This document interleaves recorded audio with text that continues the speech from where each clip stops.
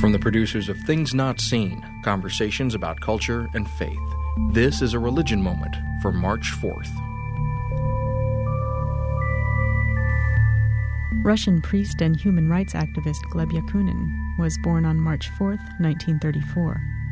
As a young man, Yakunin converted to Russian Orthodoxy and was later ordained during the same time as Soviet Premier Nikita Khrushchev was renewing efforts to close down religious institutions.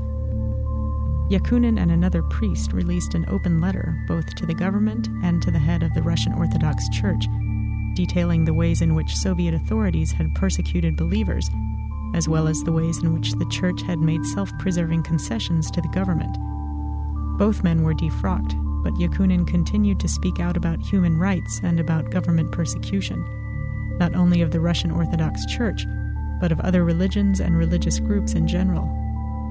As a result, in 1980, the priest was subjected to prison and forced exile in the Far East, finally being granted amnesty 7 years later by Mikhail Gorbachev, who had Yakunin released and restored to his position within the Church. Elected to parliament, Yakunin helped expose the KGB's involvement with the Orthodox Church during Soviet times, activity for which he was once again defrocked and finally excommunicated.